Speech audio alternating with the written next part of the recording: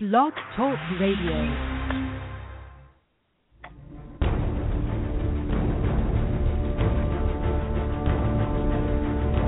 Broadcasting from deep in the Eublepharis galaxy, on a small planet called Geckonia, east of the Albino Hills and south of the raging Leucistic River, comes the one, the only Gecko Nation Radio.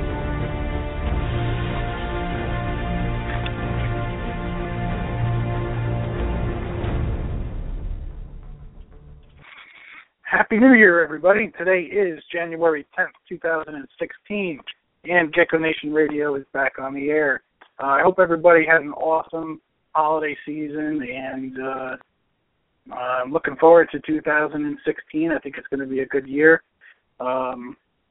Stay positive out there, and let's make some awesome geckos. Tonight, we have one of our favorite all-time guests coming on the show, Marcia Guiness from Golden Gate Geckos. Marcia's got a lot of history in the hobby and in the community, and really has some beautiful. It's always been a big help to a lot of new hobbyists out there. She's been on the show a bunch of times in the past. You guys can look in our archive for her episodes. Tonight we're going to be discussing. We're going to talk a little bit about banded geckos. She's got a lot of experience with them, and leopard geckos. I'm not sure how late we'll stay on tonight. We'll see how it goes. But as always, we welcome your phone calls. The call-in number is 646-478-5331. Again, it's 646-478-5331. If you'd like to come on the air, just call the number, and when it gets connected, press number 1 on your phone, and I'll know that you'd like to come on the air live. If you just want to listen to the show on the phone, just call the number and listen in. You can do that too. All right. Let's see. I think that's it for business. I'd also like to recommend that if you like Reptile Radio or like what we do here, check out Herpentine Radio here on Blog Talk as well. They got about over 3 years of great episodes. Just about everybody and anybody that's in the reptile world has been on their show. And they got pretty impressive archive now, so check them out. And also check out the new show, Corn on the Pod, and they discuss corn snake morphs and stuff going on with coolibrids and corn snakes. So if you guys like that, that's a good show to check out. All right, let's talk about our sponsors. And I'd like to put a word out here. Has anybody heard from Thad from Ohio Gecko? He's kind of MIA. I don't know what's going on with him, so we got to make sure that he's okay. I'll try contacting him again. But I'll mention him first. Ohio Gecko. Check out ohiogecko.com. All right, he's got some great tangerines and snows and fat-tails, stuff like that. Really nice animals over there. And, of course, while we're on the topic of breeders that are sponsors of the show and also very good at what they do, check out Ron Tremper at leopardgecko.com. He's got an app for you, too. It's called LG Pro. Go to the App Store. It's available for your iPhone or smartphone. And also he's got an app called Leopard Gecko Care. Check those two apps out. They're great. Also go to visit his site and see some of the most beautiful geckos in the world. Ron's been doing this for over 30 years, and his geckos speak for themselves. Okay, Supreme Gecko. Wally Kern does an awesome job over at Supreme Gecko with day geckos and crested geckos and some obscure species that you don't see all the time. So definitely check out supremegecko.com. And, of course, Gecko Boa Reptiles.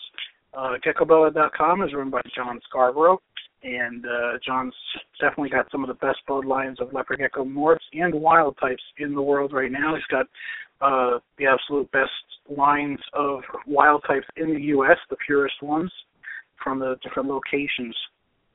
So if you're a real true connoisseur of that type of animal, definitely go to GeckoBoa.com. You won't find any better.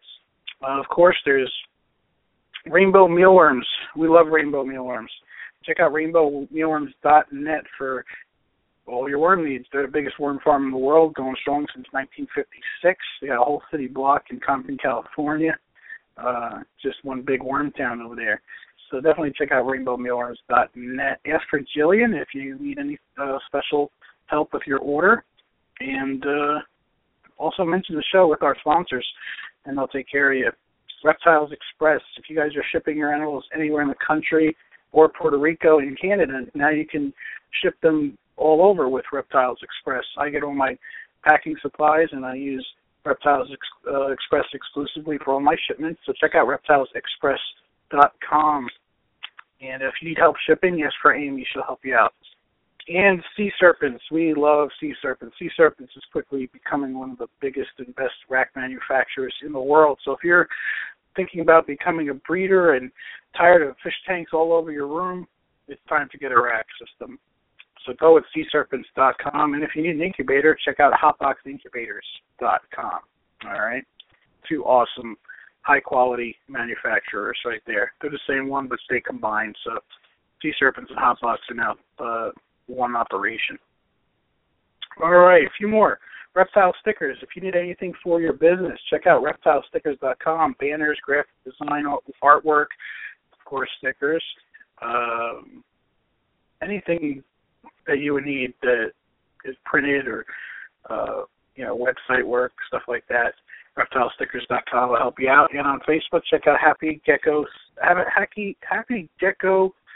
Stickers, I think she's calling it now. So it's Happy Gecko Stickers on Facebook. And dubia roaches, if you're tired of the smell of crickets and the chirping and all that stuff, you want to get some dubia roaches. And best place for dubia that I found is abdragons.com. So check out abdragons.com. And they have a standard, it used to be 5% off, but I think he's giving 10% off now to our listeners. So abdragons.com, use the code GECKO at checkout, okay, and get your discount on your dubia roaches.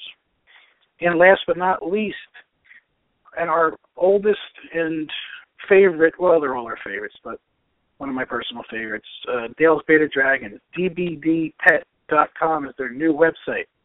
They have a standard 5% off coupon code for anything online, and it's GNR5, all in caps, GNR5.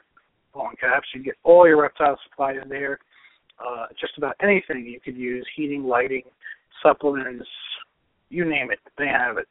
Those fogger and drip systems, all kinds of cool stuff. And they have a new app available for smartphones. Okay, so check out dbdpet.com online and then in the App Store. Use the code GNR5 for 5% off. All right, cool. All right, the last time we talked to Marcia, it's been a while. It's probably been about a year now. Excuse me. And I know she had a surgery that she had to go through, and let's find out how she's doing. Marcia McGinnis from Golden Gate Geckos, you're live on Gecko Nation Radio.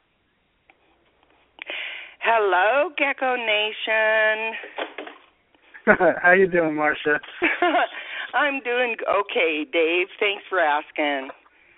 How you doing since your surgery? Have you healed okay? Well, not yet, no. This has been a very, I don't want to spend a lot of time talking about it because it seems like it's the only thing I've talked about for the last 6 months. But, okay. No, the recovery for this surgery is up to a year, and I'm about 7 months in. So there's a lot of good news. The good news is that I did not, well, without going to any lengthy detail, I now have complete use of my left leg and foot okay. as a result of this surgery. But I will tell you that this particular surgery is a very rare procedure, and they only do it if it's really, if it's really serious. And so my options were to have the surgery or be in a wheelchair. So that's a no-brainer, right? Pretty much. So I went ahead and went under the knife, and I was in the hospital for 5 days recovering, and it's been 7 months now. I've still been recovering, but I have now the complete use of my left leg and foot. I have all the feeling back again, so I'm not tripping over everything. I'm not falling all the time like I was, and I'm, and there's other positive things about it too, but it has been the most painful and traumatic experience of my life, and I've had 7 surgeries. Yeah, this is no joke. This was no joke. A friend of mine that I play cards with, he just had neck surgery, and they had to go through the front of his neck to do it. And he said it was. He's doing much better now, but he said going through that was crazy. Well, I mean, I had neck surgery, about 6 years ago or whatever, the same procedure that I had, and I've had lower back surgery, both of which were a piece of cake compared to what I have just recently gone through. I had no issues whatsoever. When I had my neck surgery, literally coming out of the recovery room, I had complete use of both hands and fingers and everything for the first time in several years. And so, but what I went through was thoracic spine surgery, which is between the neck and the lower back.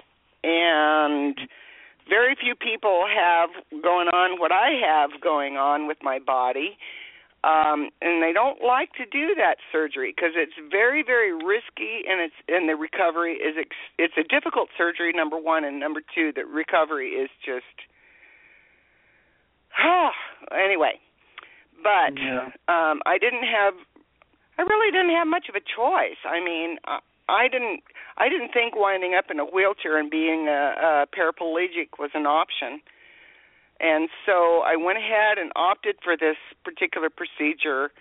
And fortunately, I have the best spine surgeon in the state of California, as far as I'm concerned. He did my neck and my lower back.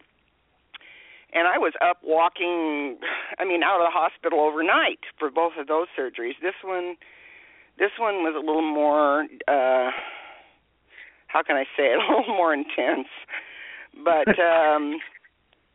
anyway, so I'm doing well. I can't count days or weeks as far as how do I feel. It's more like months. But I'm up and walking. I'm off of the walker. I'm not in a wheelchair. I'm able to, drive now. And all I'm waiting for now is the okay from the most recent MRI and X-rays I just had to get back in the pool and do water aerobics again, because I just haven't been able to move, and I'm just kind of getting stir crazy here. So overall, I'm pleased, and I just want to thank everybody for the overwhelming support and phone calls and messages and everything, saying you're tough, Marcia. You'll get through this. You'll do it. We're praying for you. We're sending out good vibes and everything. And I do want to tell you all that I felt that. I truly felt the support and prayers and positive vibes from everybody. I felt it. It was unbelievable experience. So I'm here. I am. Well, we've all become kind of like a little family together. A lot of us out there, and social media has definitely helped create that. And I feel like I know people that I haven't even met sometimes, and everybody loves you, of course, Marcia. So you're like that favorite Gecko cousin or aunt of ours that we worry about when we heard about all that stuff going on with you. So, I'm just so glad that things are getting better for you, for real. Well, thank you. They are, but it's a very slow. It's not like, okay, you have a normal surgery and every single day you feel better. This has been every single month I felt better, but but I'm pretty tough, for an old gal. Hey, that's a good thing.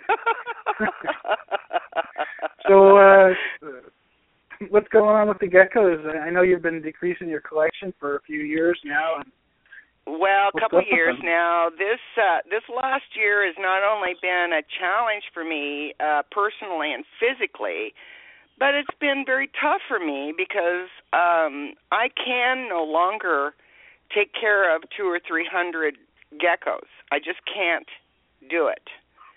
And that's a hard pill to swallow when you're as stubborn as I am, and it's kind of like, you know, this is my life. This is my passion. This is what I do. This is, you know, and to have the rug kind of pulled out from under you is, you know, you go through a certain stage of denial, like, no, that can't be possible, and, you know, whatever. And then you go through the process, and then there comes a realization that it's not fair to me physically, and it certainly is not fair to the animals if they cannot be cared for in the way that I am accustomed to caring for them.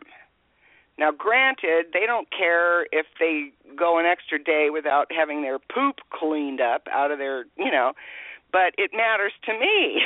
So, I've gone from over 200 breeders down to less than 30 now.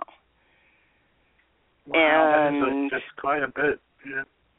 In the last couple of years, yeah. This is very hard. This is hard. I'm working on an update now for my website for, you know, the next phase of, you know, saying goodbye to a lot of my breeders. You know, when they have names, it makes it even harder. It does.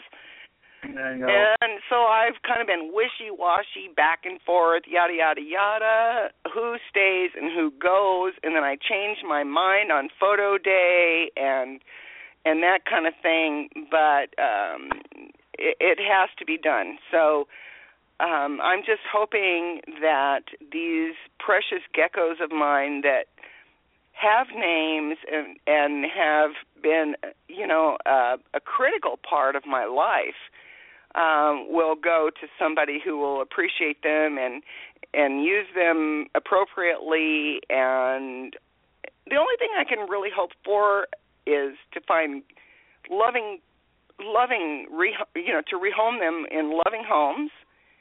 And some of my projects to be carried out just because of the legacy of Golden Gate geckos, although I'm kind of a, how can I say it, I'm not really a huge ego person, but I would like to see the 20-plus years of work and dedication that I've, you know, put out for these animals and for the community to continue on. And I can't hope for much else.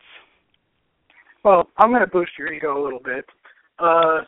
Number one, your pure Murphy patternless are essential going forward genetically to many projects. In fact, I just dropped one off to Angela Mack today. She met me here in Pennsylvania, and she was very happy to get it. And, awesome. You know, these are very, very uncommon. And, I mean, you know, we do see a lot of mixing of stuff going on out there, and that's fine. You know, people can do whatever they like, but some people come around eventually and say, wow, I really got to get my genetics straightened out with my gecko morphs. And number one, your pure patternless are just essential to any obsessive, serious projects. It's just, you have to get them. And there's so few of them available that, you know, they're going to be coveted. And not just that, but your sunglows are the prettiest sunglows I've ever seen. And thank you. You know, thank you. You know, and I'm not alone in that. A lot of people feel the same way. I mean, they're just such rich reddish-orange color and just robust animals that they're amazing. And my personal favorite. And they breed true, too, which is really great as far as I'm concerned. I mean, I worked a lot of years for that. But in this round of, gecko sales that's coming up for me. I'm not trying to plug. Everybody go to GoldenGateGeckos.com and see what I have. I'm working on it now. No, of course they should. But the thing is that people don't realize, and it's not their fault, it's mine, because I didn't realize how important these beautiful morphs are to the gecko community. At this point, I'm going to flat out tell you, I have 1.2, which translates to 1 male and 2 females left of my pure Murphy patternless project. Yeah. And I have 1.3 of my, which is 1 male and 3 females to my Sun Glow project. That's scary. Well, some of us have them too. That's scary when you get down to those numbers. Yeah, but I mean, suppose, God forbid, something does happen. There are a few of us out there that have kept your bloodline true, so it's not like it's going to disappear. I hope not. I really, truly hope not. Because not only have I worked hard and made a huge commitment into keeping these morphs, especially of course, my Blizzard line, Matt Baronic took over. My Bold Stripe Rainwater project has been sold, the entire project, to someone who will indeed keep the lines going, and I'm hoping that those of you out there listening who have, joined the bandwagon, so to speak, to purchase these animals. I have none, 0. I do not have any Bold Stripe Rainwaters in my collection anymore. The whole project has been sold, and I trust that the person who, purchased the project will keep it going and keep the Golden Gate Geckos, legacy going. Yeah. But I will say that I will be selling my Murphy, my pure Murphy patternless group or trio, as well as my Sun Glow project in the near future. And I will not sell them to anybody, just anybody. This will be someone who is really appreciative of the years of work involved and the years of commitment and love for these morphs, and a commitment that they will keep the GGG legacy alive, hopefully longer than I am. And it's not about money, David. You know that. You know me. Most of you out there know me. It's not about the money. It's about the passion, the love, and the level of commitment to the community and to these animals. And so that's kind of where I'm at. But this has been a tough year for me to make the decision of who stays, who goes. And I do have a lot of geriatric geckos that I will be keeping for the rest of their days with me. We all get old and we all lose value it seems like we lose value as we get older. But these particular geckos are my, how can I say it? It's like they're the touchstone or the cornerstone of so many of the projects that I've done over the years. And caring for geriatric geckos is a little bit different than caring for young, vibrant, healthy geckos. Although my geriatric geckos are pretty darn healthy. I have one that's almost 16 years old, and she gave me at least 6 seasons of outstanding geckos. She was the matriarch of my Sunglow project, and she's 16 years old, David. Wow. And she still is fat and happy and eats and poops and and stuff like that. She's just an old lady, and she's not going anywhere. So as far as I'm concerned, for a for a breeding female who has just really produced probably over 60 clutches of eggs over the years.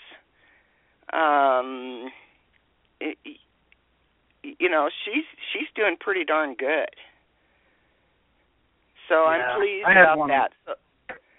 I had an old one too. She died at 18, and I had her since she was a kid. It's just a regular pet store gecko. She's really pretty. Yeah. I mean, she went through a few of my friends too. They kept her for a while, and then I eventually got her back, and she died at 18, and it was sad, but but you know what, David? Beautiful. She just she shined. She's a living testament to your ability to meet the physiological and environmental needs of an animal that is in captivity. Yeah, that's true. Yeah. Think about it. Yeah. It's like a shining star that my vet, who is the former president of the ARAV, which is the Amphibian and Reptile Veterinary Association. Excuse me, I'm going to cough.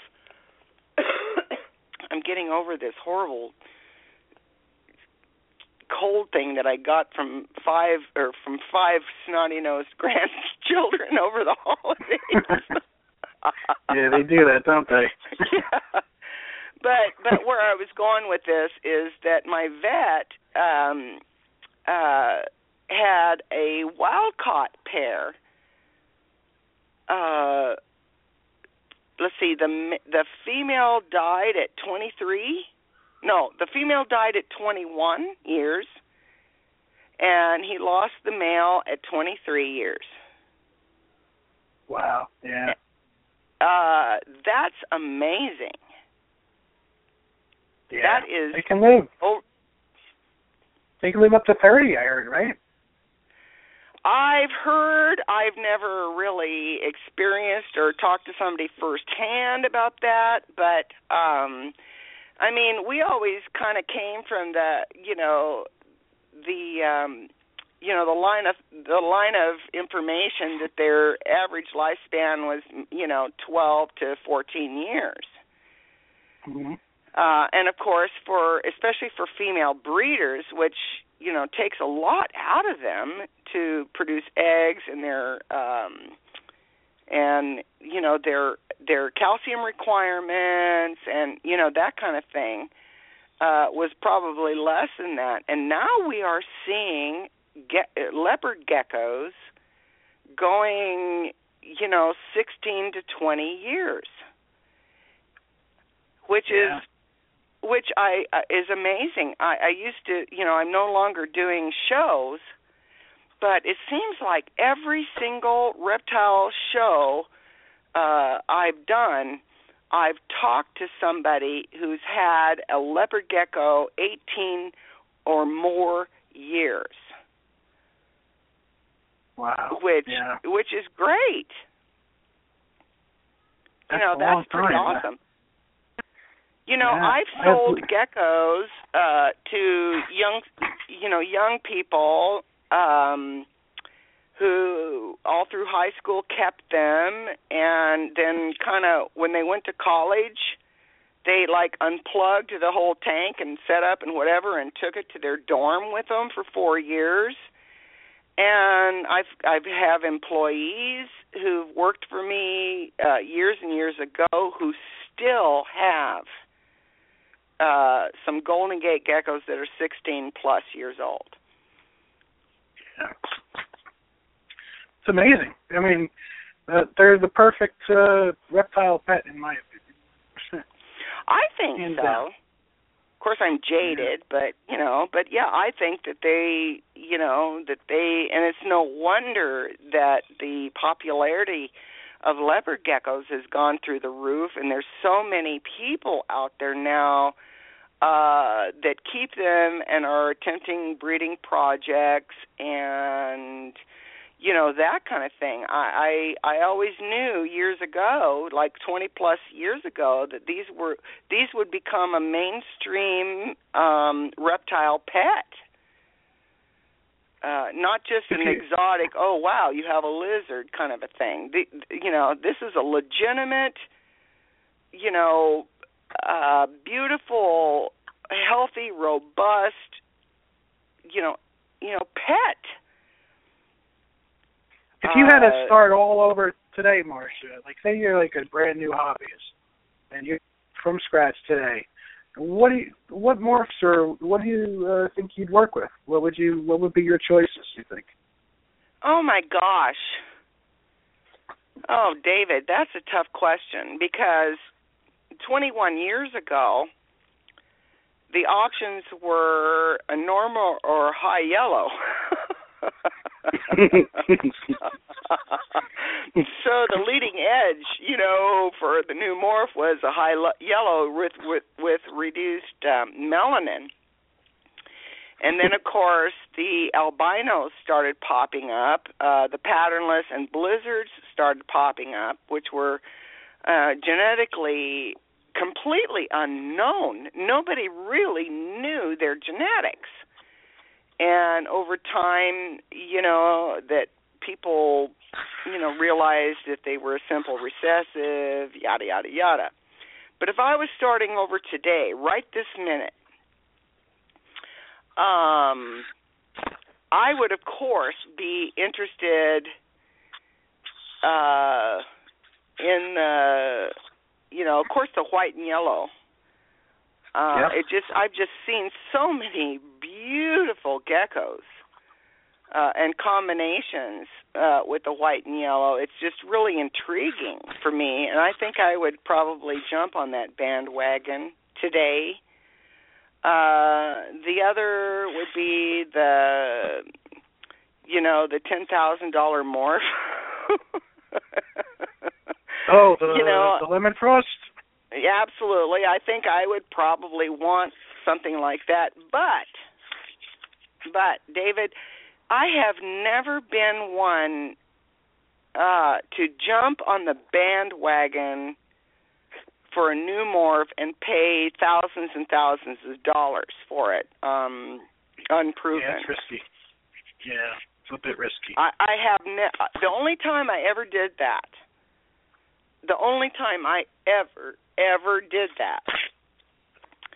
was I don't know how many, probably 10 years ago, whatever.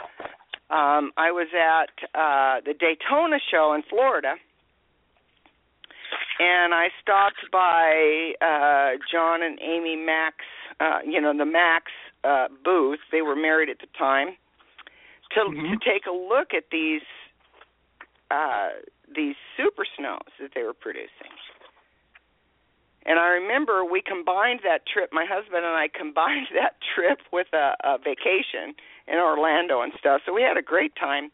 And our vacation, by the way, ended with Hurricane Katrina coming up. Oh, wow. But anyway, I remember telling my husband, do not let me buy a super snow. Because they're unproven, they're brand new, that kind of thing. And guess what I did? I did. There was a female that I instantly, it was love at first sight. Mm-hmm. I saw her, and I loved her. And I held her, and I just admired how beautiful she was.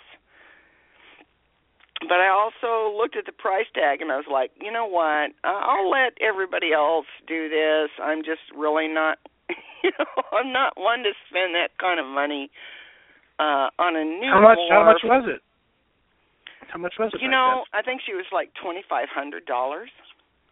Oh, wow. Holy, yeah. Well, that's what the females were selling for back then. The males weren't even really commercially available at the time. Mm-hmm. And so we were there for the weekend, and John and Amy, they said, well, okay, we're going to pull her.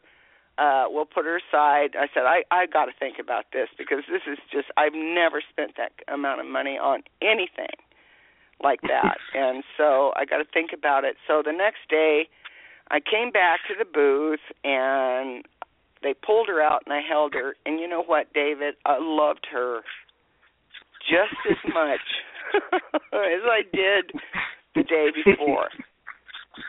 Mm. I mean, she tugged my heartstrings above and beyond. Anyway, long story short, I said, I can't justify spending this amount of money on a new morph like this. And I'm sure they're inbred as all heck, and whatever. So he threw in, he sweetened the pot. Let's just put it that way. He said, okay, I will release a male to you, which they weren't selling at the time, and a Codom Max Snow female. And I was like, okay, I can't pass that deal up, right? Yeah, right. Okay, so I bought her. Yep. And of course, I was in Florida, and so it was like, okay, don't ship her for another week, yada yada yada, whatever. So anyway, I wound up with this beautiful, beautiful Super Snow female. Her name was and still is Luna. And then I got a male Super Snow. And then I got a female Codom out of the deal. So I was like, okay, this is good. Well, do you still have her? I'm going to tell you something straight up. Okay. Luna has never once bred or laid an egg.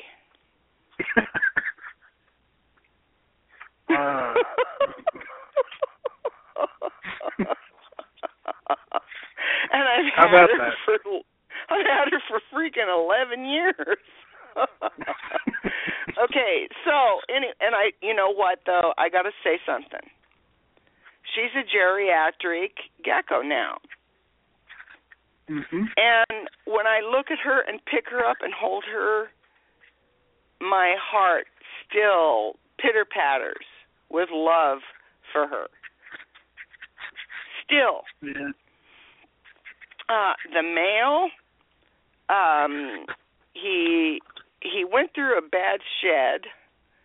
He wasn't quite fully, he was probably in the 40-gram range or whatever.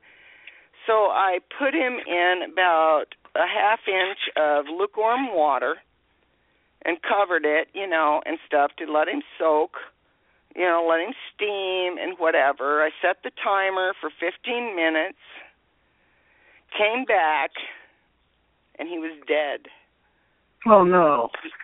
He drowned in a half inch of water. Oh, my God. But what he had done before that was he had, I forgot, going backwards, he had tried to get his shed off and whatever, and he degloved literally down to the bone. Oh, my God.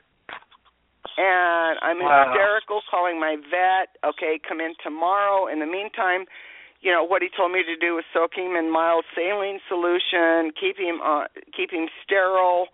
I knew that his leg would have to be amputated, but in the soaking procedure, he drowned in less than a half inch of saline, salt water, and died. Oh, that's terrible. So I got nothing out of him. I mean, that wasn't the whole thing. I mean, it was traumatic. Yeah. It was a trauma for me. And then the other female I got, the Codom female, went on to produce some freaking amazing beauties. And so the moral of the story is, I spent $2,500 and got zero, return. Yeah. That's the bottom line, speaking from a business or breeder standpoint, Yeah. But it was worse than that for me because I loved them. Mm-hmm. We all have geckos that we've spent a lot of money on that, many of us do, that just don't breed like we want, or, God forbid something crazy happens. I mean, it happens. It's right. Unpredictable. It is. It's something that you cannot predict. But the payback is that, okay, I spent a lot of money. That's the most money I've ever spent. And since then, I kind of, quote-unquote, learned my lesson about jumping on the bandwagon for new morphs that are out and unproven and that kind of thing. So, I'm kind of a chicken, I need to have some kind of, confidence in the new morphs. But if I was to do it today, I would really get on and get involved with the, white and yellows, because I tell you, I look, and I see pictures of these just amazingly beautiful creatures. And I think, oh, my gosh, if I was still in the mainstream of, I'd get a couple or two or three or four. We're just scratching the surface, too, with those, I think. We're just scratching the surface on what we can do with them. Oh, exactly. That's what's exciting to a breeder. Mm-hmm. To a breeder is the potential. Yep. There's so much left to do with them. Well, I would, David. I would go down that road. But now it's kind of, I don't know. But I have a confession. Okay. For the first time in several years, I did purchase a new gecko. Oh, cool. Which means that there's still a part of me that just won't let go. And she's a beautiful white and yellow Mac Raptor. Oh, nice. Yeah, they're pretty. And I couldn't not do that, because even if I'm retired, I still am going to have these animals in some respect or another. They've just been so much a part of my life for so many years. I can't throw in the towel completely. I just can't do it right now. What's one more? Can't. What's one more gecko? That's what I said after about 700 or 800. Yeah, exactly. I totally understand, David. It's like, oh, what's one more gecko when you've got 400 breeders, and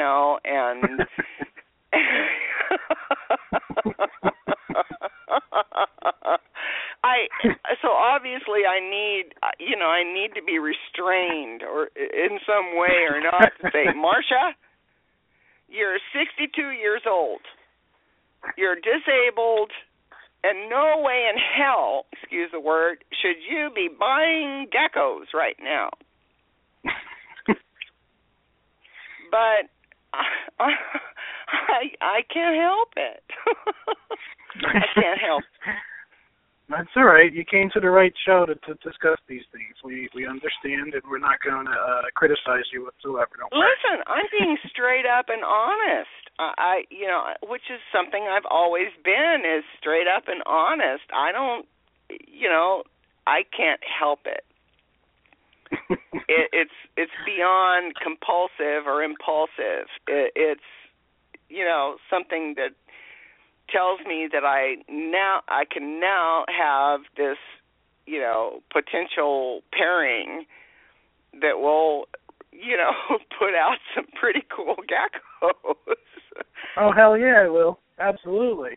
Yeah. Well, that's almost. I mean, you're still gonna breed a few, though, right? I mean. Oh yeah, David. I can't just go to cold turkey. Right. Exactly. I can't.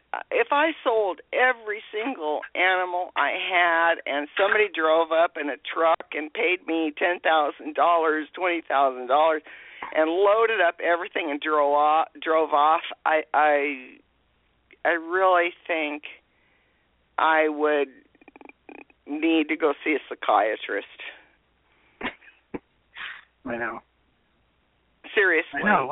It's like, yeah, that's how I feel. Like if I didn't have this in my life, I think about, like, well, what would I be doing right now? I mean, I'm sure I'd be doing something, but it probably wouldn't be as fun, or, wouldn't be as interesting. Yeah. So it's part of my being. It's part of my blood. It's part of my. It's there. It's not going to go away. But plus, you have 20 years of energy invested in it. Forget about the money. You have 20 years of energy and, and motivation and passion invested in it. I mean, how could you just walk away from that? Passion is the thing. Really, it is. Right. It's the excitement and the love of these creatures that I can't just erase it overnight. I mean, I'm going into my 7th year of serious breeding and stuff, and I have projects in development, and I think about if I had to just walk away, like who would I give this project to that would know all the ins and outs of the history and the generations that I put into it? Who would be passionate enough about it to try to work on it and have the eye for it? And exactly. It's concerning, to say the least. It's like, well, wow, what did I get myself into? It's concerning is what it is. It's really it's a source of anxiety for me. Yeah, I know. Jeez. I mean, to find somebody that'll do it like you do it, it's tough. I mean, there are people out there, yes, but these are your projects. This is. Your years invested. Who's going to respect it like you do? Or you did. I mean. Well, exactly. And to be honest, there really isn't anybody that can respect it like I do, and there's nobody really who can understand 100% the sacrifice and the loss and the choices and and that kind of thing. It's kind of lonely being there.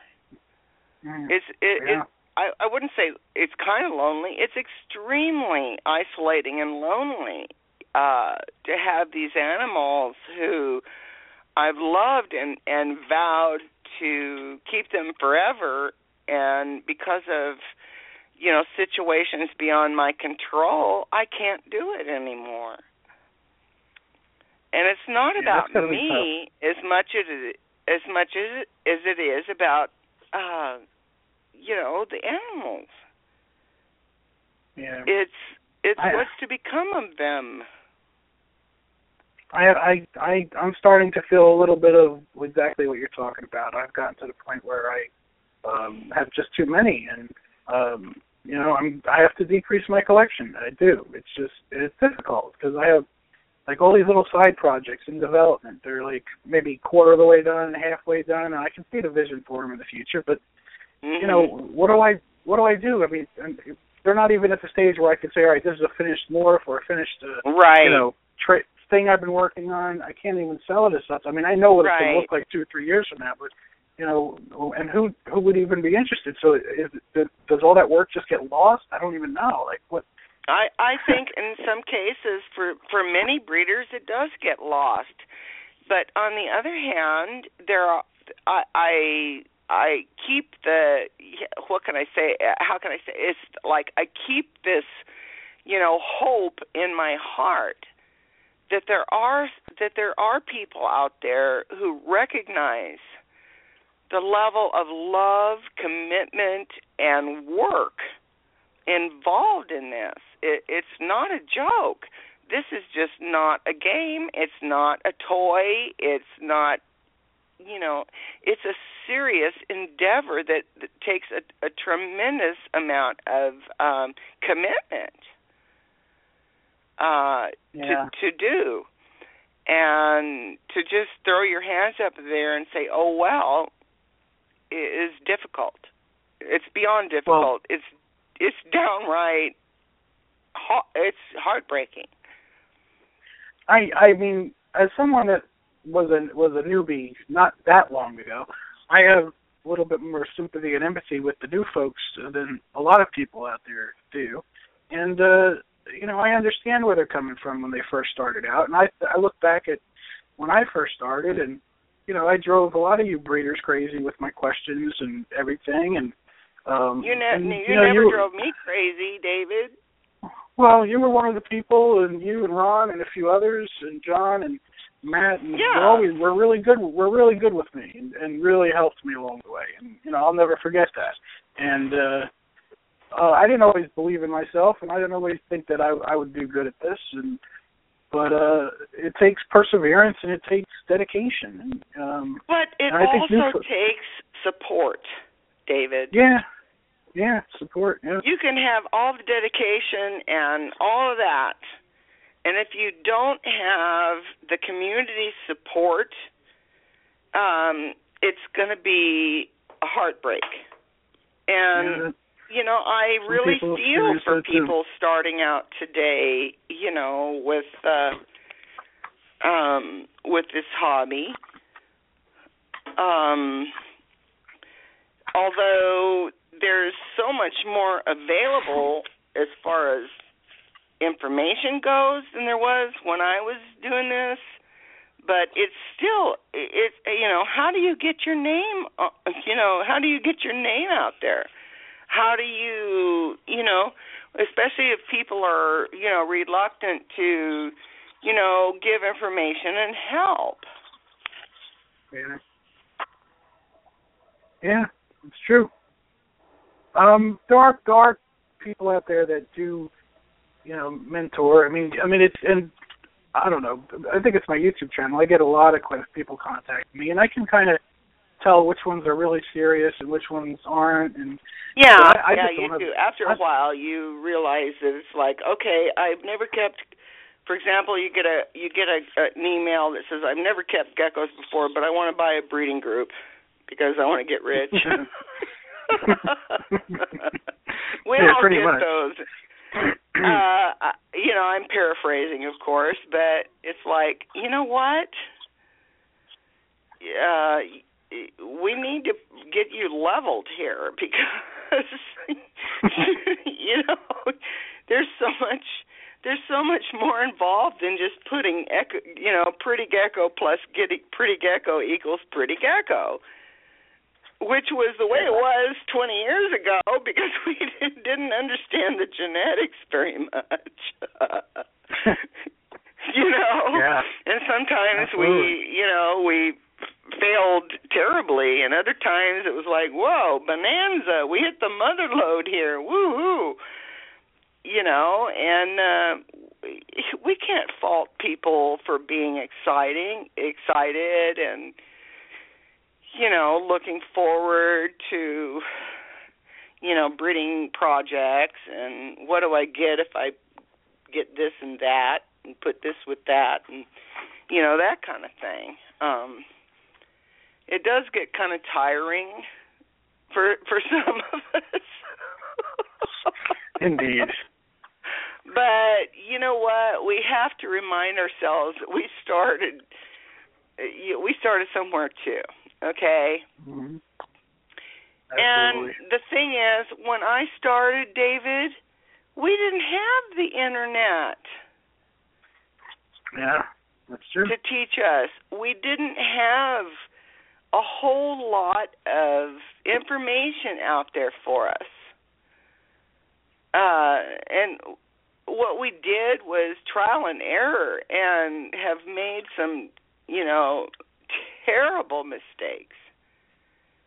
I could probably do a whole show on the screw-ups I've done in the 20-plus years I've been a breeder. We won't. No.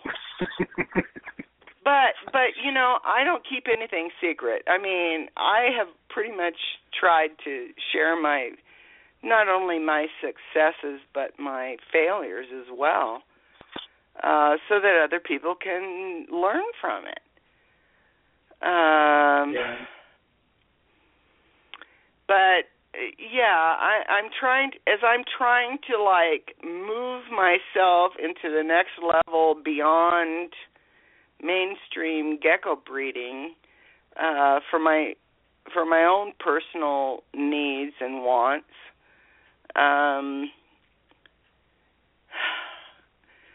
It's all I can do sometimes to not chime in and set things right. It's kind of like, okay, there's other people out there now that are carrying the torch, so to speak. Some carry it better than others.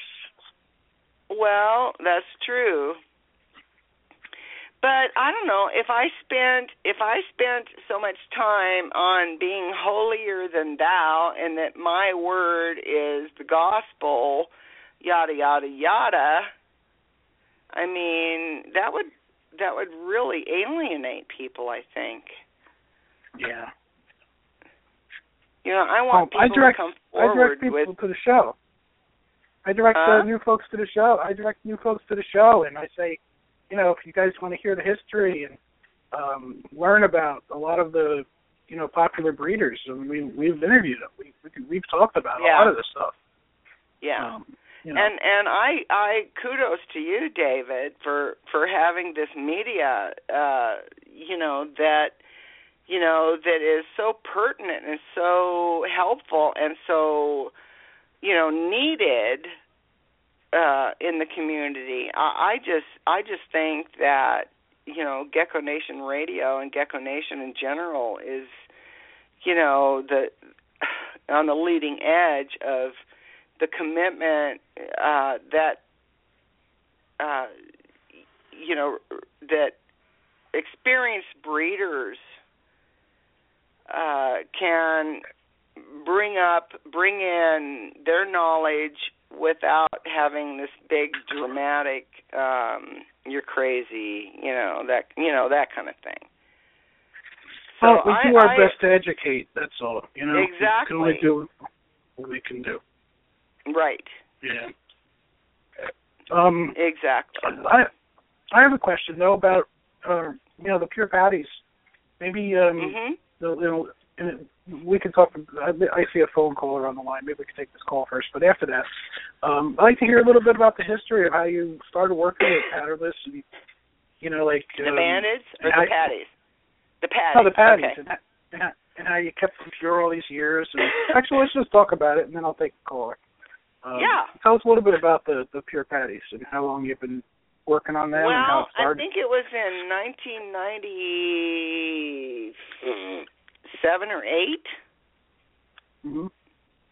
I picked up my first Murphy patternless.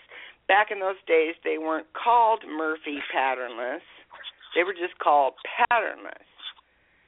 And I'm shaking my finger in Ron Trimper's face because he added the patternless P to the Raptor project and After project, which were not Murphy patternless. He and I kind of squabbled back and forth about that for a while, and it got resolved. And I just kind of felt like, if people don't understand genetics and morphs, you're throwing a morph on the, in the works that has a synonym, the After, Raptor, and the P stands for patternless, which has nothing to do with the genetic patternless morph. Right, so the Murphy patternless is its own standalone genetic, and the patternless in the Raptor is basically an effect where it's wacky exactly, precisely.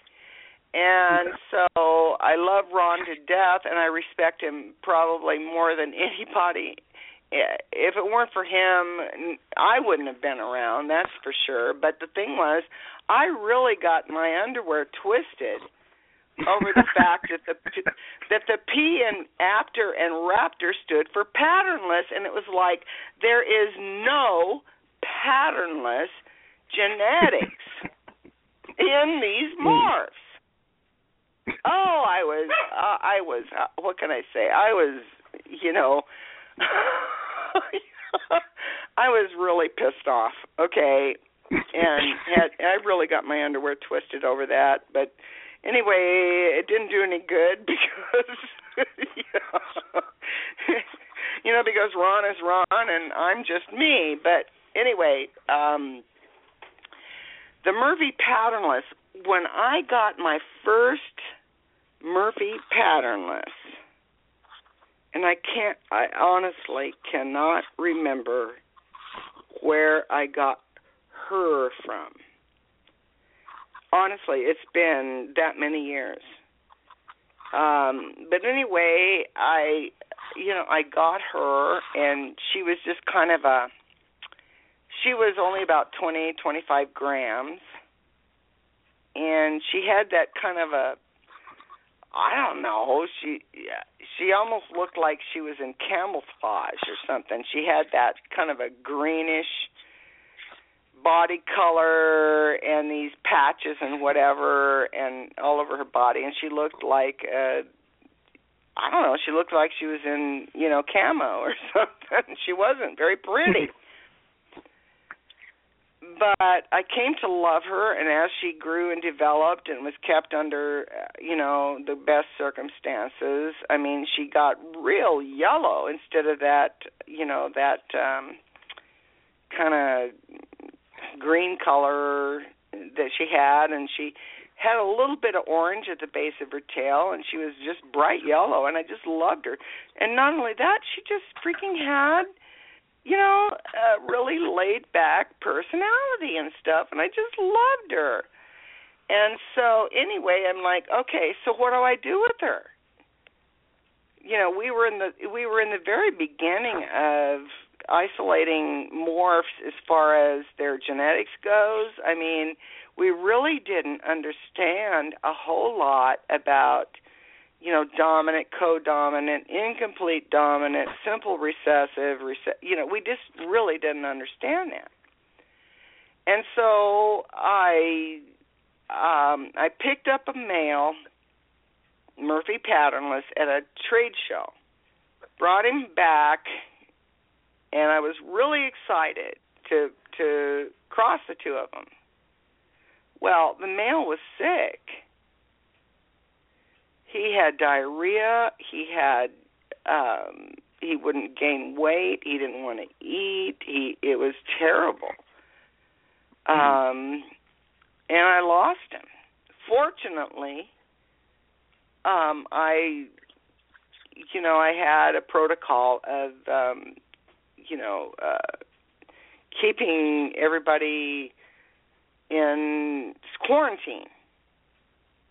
Yeah. And that wasn't something that was like revved up at the time. People weren't like really, propagating the whole thing about quarantine. But anyway, I lost him. He died, and it turned out that he had, such severe coccidia that it was untreatable. And this is in the early days. We're talking early days where these tests were unheard of, and finding a competent herb vet was, like a joke.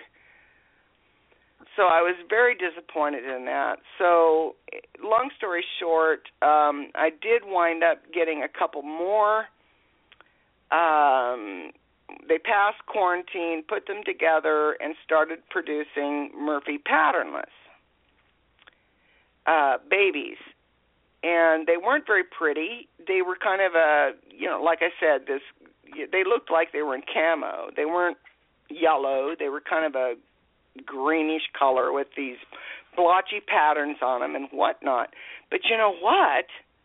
They grew up to be freaking bright yellow beauties. Almost like albinos, right? There you go. Yeah. There you go. You're hitting on a very parallel story here. And so I started breeding them, and I kept parallel lines at that time. In other words, I didn't want to directly inbreed, but I had two lines of a male and certain females, and a male and certain females, and their offsprings I would cross back to the other parallel line to keep from. I just figured they were really inbred. Just like any other morph that comes up and whatnot. But and then they started showing some really pretty orange at the base of their tails. So that was a trait that I wanted to, focus on and whatnot. So over the years, I produced some of the most beautiful, really, really yellow, orange at the tip of their tail, at the base of their tail, robust animals that weighed, and at the time, a 50-gram, 60-gram gecko was considered huge. And these guys were like weighing in at like 60, 70 grams. And I'm like, yes, I got some nice, robust animals here. But at the time, like I said, I had two, what I used to call parallel lines. And what I did back in those days was, rather than inbreed, I had line A and line B of the same morph, and I would hold back the best of the offspring from, line A and line B and cross them, or take the offspring and breed them, the best of the offspring from line B and breed them back to line A and vice versa. Because I knew they were inbred, just like any new morph is, and I just didn't want to do that. I just wanted healthy, robust, beautiful animals, and bingo, there you go.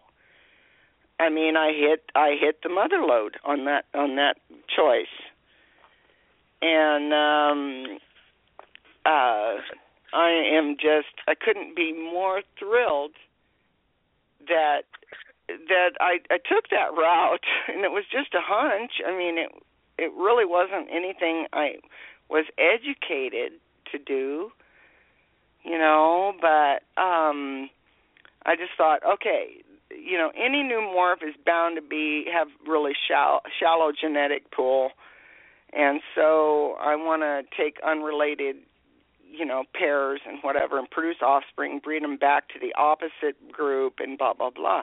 Well, I started putting out some of the world's most beautiful, consistently yellow with beautiful, almost carrot tail, even though there was no carrot tail influence in any of my geckos. And they just, went through the top. But then, with the onset of all these new morphs that were coming out, the albino strains, all that kind of stuff, they kind of got tucked back into a corner, and people just were not interested in them. There were a few gecko breeders, I'm not going to mention names without their permission, but that were interested in them. But what they wanted them for was to cross them into, banana blizzards or, the apter version of patternless and things like that. So I was like getting really discouraged. And I'm like, well, what's wrong with keeping these morphs pure? And same with my blizzards. And so I went through a couple of years of just getting bashed. I mean, ugly, bashed. Oh, you're old school. You don't want to, you don't want to, stick your neck out and come up with something, beyond this and stuff and blah blah blah. And it hurt my feelings, but I was steadfast in my belief that okay, this was at the beginning of this whole morph making phenomenon that went around the globe, where everybody was throwing this with that and this with that to see what they could come up with, hopefully a new morph so they could run to the bank and be rich and famous and stuff. And the whole time I just sat back and I kind of hunkered down and said, all right, there's going to be a time when all these morph makers out there, and I'm not condemning morph making at all. It just wasn't where I was coming from. I said, there's going to be a time when all these people out there that are crossing all of these simple recessive traits, and they're not going to have anything to bring them back to prove them. So I held on to my pure Murphy patternless. I held on to my pure blizzards. They weren't blazing blizzards. They were blizzards.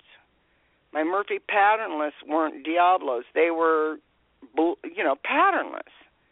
And I sat back and said, okay, someday somebody's going to find the value and worth in these morphs. I just could not, in all conscience, let them fizzle out. I couldn't. Smart. Well, I don't know how smart it was looking back. It was probably smart, but looking back again, what I was compelled to do was to preserve something so genuine and so beautiful and so special that could, once it's gone, it's gone. Oh, yeah.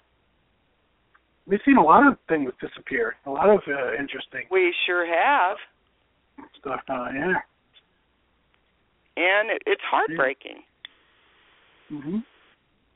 So it wasn't an ego thing, it was an eco thing for me, ecologically trying to protect this pure morph that everybody else was in mad dashes to kind of create the next new morph, and they were crossing, they were crossing all three albino strains, the blizzards. Oh, that's a good point. We're going to talk about that next.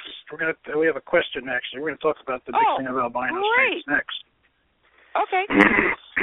But yeah, I mean, the pure patties of yours are very special, and some of us do recognize that, and I'm sure all the people that hated on you for, keeping that consistent, where are they today? I bet you they're not even in the hobby anymore, or in the community. Oh, listen, no, the ones that hated on me flipped, they flipped sides and said, gimme, gimme, gimme. Yeah, once they realize, I'm not like sitting here going neener, neener, neener. I find no joy or anything in that kind of stuff. I really don't. All I was convicted to my self and to my conscience and everything to try and preserve these pure morphs that were out there getting crossed with everything and potentially watching these beautiful genetic recessive traits vanish. Yes. I couldn't let it happen, David. I just couldn't. No. And it wasn't for glory. Too. It was for the love of the animals and the uniqueness of how beautiful and unique they were. Yeah. Yeah, I see it happening with some different bloodlines, and certain things here. I'm gonna not let that happen as long as I'm doing this. It's just, that's very how important I felt, to me. and I still do. Yeah. And I look at my collection, and I'm like, oh my God, I only have 1.2 left of the pure Murphy patternless that are mine, that are Golden Gate geckos. Mm-hmm. And they're still producing, but the females are getting up in age a little bit, and they're not like laying 10 clutches a year. They're laying 4.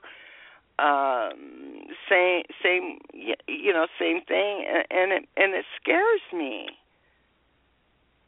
It makes me. It gives me it's a source of anxiety for me. It's like, okay, so what do? Do I let these geckos go so somebody else can continue, this amazing morph, or do I hold them back because I can't let go of them until they reach the point where they're, just not breedable anymore? Yeah, that's tough. Tough. I'm being straight up here. It's tough. Am I so selfish that I want to keep them because of their, their genetic worth? No, actually, it's more, I love them. Yeah. All right, well, let's take a phone call, Marcia. Okay, that sounds great. I don't want you to start crying. I'm not. You know me, I'm a big crybaby. I know. All right, caller, you've been on hold for a while. Caller from the 916 area code, you're live on Gecko Nation Radio. Hi there, Marcia, my dearest friend. Hi, Mark. Hey, Mark, how are you? How are you? Good. How you doing, Dave? Nice talking to you. Yeah, good to hear from you. Pardon? I said good to hear from you. Yeah. Nice to listen into that. I've been on since right after it. I'm near another phone. I'm getting an echo. There, that's better. I lost my train of thought. Oh, shoot. Oh, no. Welcome to old age, Mark. Yeah, well, I do have stage fright. I even get it on Blog Talk Radio, believe it or not. But you're doing fine. Let's see. I have your Billy Bell, as you know. Yeah. And he's one that I'll never let go, of course. And you know that he's got a new girlfriend that could be continuing, your work in a way, and also I have a Sunglow Solomon, and he might be a father. I'm pretty sure that Sally is gravid, and I've got her in a lay box right now. And I'm sure she's gravid rather. And I missed him doing the deed. I got sidetracked for just a moment, and I came back, and they were just hanging out next to each other, and And yeah, I they're thought, like, well, okay, now we're friends. Let's have a cigarette, kind of a thing, right? Well, actually, I thought they were just, not interested in breeding at the time, and I didn't think they actually bred. And then all of a sudden, about a week ago, I was looking at Sally, and oh my gosh.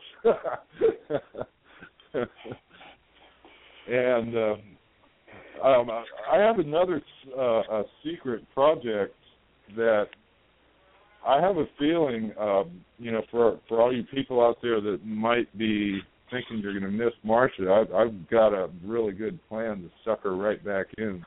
Oh, Mark. He's not going to let me go out without kicking and scratching. Oh, anyway, there's a possibility though. Well, okay. Billy came from my line of Bold Stripe bells that I worked on for many years, and they were jungle bells that I had that I crossed with my Bold Stripes and then bred the heads back. And, they produced freaking stunning Bold Stripe bells. Well, they were huge at one point. They were like, everybody wanted a Bold Stripe bell and that kind of thing, and then people kind of lost interest in them.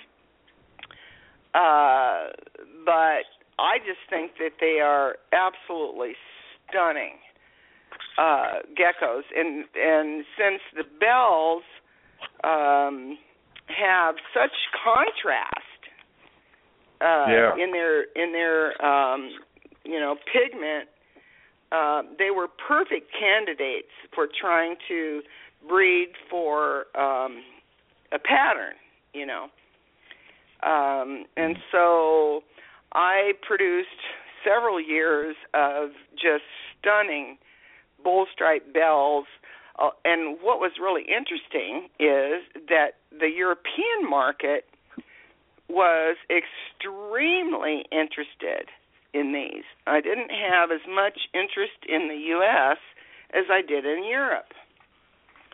And so they were really on board with that and produced some amazing Golden Gate Geckos Bold Stripes, Bold Stripe bells, and but then the interest kind of waned. There were other things to pursue at the time, but I think they are just absolutely stunning, and they are a perfect morph because of their their contrast in their pattern to create a Bold Stripe bell. And so that's what I did. And I still have a pair. She might be a little late in breeding optimization or whatever, but they will be available on my website, my next update. And that will be the end of my personal possession of Bold Stripe bells. Oh, wow. So, I might have if to anybody's take a look interested at in continuing the morph, then that would be great. Yeah, you might need to talk to me about that in the near future.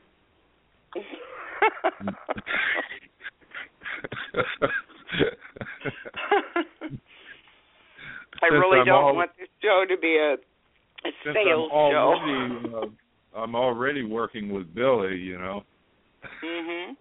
I might need to think about how this is going to work out. But anyway. Well, that's cool. I'm glad you're enjoying the geckos you got from there, Mark. Yeah. Oh yeah, I'm totally attached to every one of them. And I've been guilty of not really getting them posted where people can see them, other than I've got a few emerines on my River City Gecko page, but that was like 4 months ago or so, and most of those are growing up, and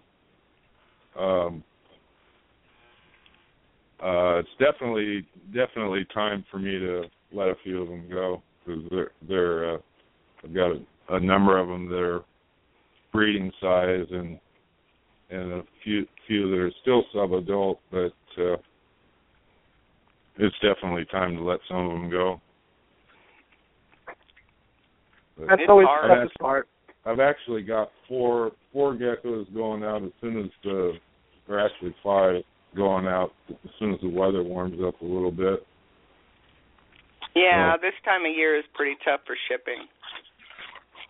Yeah. But I'm enjoying it a lot, and I'm kind of holding things back because I've found that I really can't. It's just me, and it's an awful lot for just me to do. So I'm trying to keep things throttled back a bit. I've got more breeders. We need to keep things manageable. Yeah, there you go. That's the word. And it's really easy to go beyond that level. Yeah, where I'm at now, first priority is to take care of my animals, and I get all that done, and then I just haven't been getting around to taking some pictures and posting them. Once I start doing that, I think on posting them in a few groups, then it'll probably be a lot easier for me to do. Well, listen, you're not alone in this. I totally dislike taking pictures. I just do. I don't know why, but I dread it. I will put it off and procrastinate it until I can no longer put it off any longer. Me too. What is that? You too, David? Yeah, I don't know why. What is that? Why do we do that? I'm preventing myself from making money too. What's wrong with me? Every time I post something, it sells usually pretty quickly, but it's the point of making the effort to do that. And I don't know why. I get busy with other things, and it's like the last thing on my mind. Yeah, because it's taking a picture of a friend that you might lose. That's true too. That's a good point. That's part of it. That is part of it. Yeah, that's a little bit of it anyway. In the days when I would post website updates of 300 plus geckos. Yeah. Oh my God. You're talking taking 300 pictures times at least 3 to 5. I never stay still. No. It takes 3 to 5 pictures to get one that's decent. Okay, so you take 300 geckos and times that by 3 to 5 photos. That's just overwhelming. Yeah. Especially when you have to go through every single one and then try to find the photo that best exhibits, the trait of the gecko. It's tough getting the color right. Uh-huh. I find it real hard to get the colors accurate. It's just really difficult sometimes. Yeah. That's a struggle we all face, that's for sure. Yeah, some people love to break out their cameras and take pictures. I'm just not one of those people. I will procrastinate taking pictures. It's terrible. Yeah. It's funny though, too. It's like I've been playing around a little bit with just taking them outside not in the direct sun, but where it's bright, but not directly in the sun, and taking a picture there, and I'm finding that I'm able to get pretty good color rendition even with my Android phone. Oh yeah, I think the natural sunlight with the broad spectrum and whatnot is probably your best bet for sure. It helps. Definitely helps. Yeah.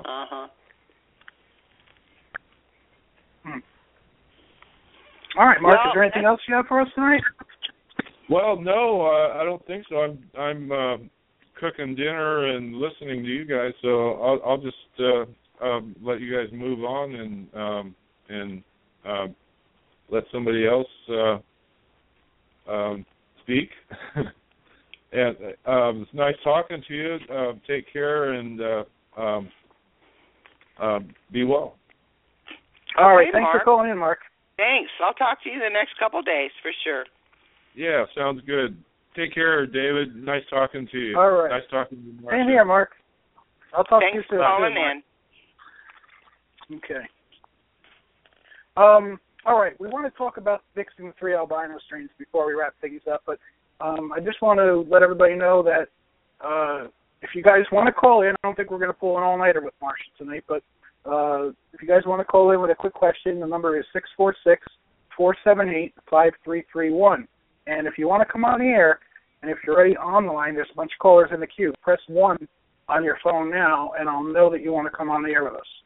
All right, so that's how it works. If you just want to call and listen through your phone, don't press 1. Just call the number 646-478-5331. All right.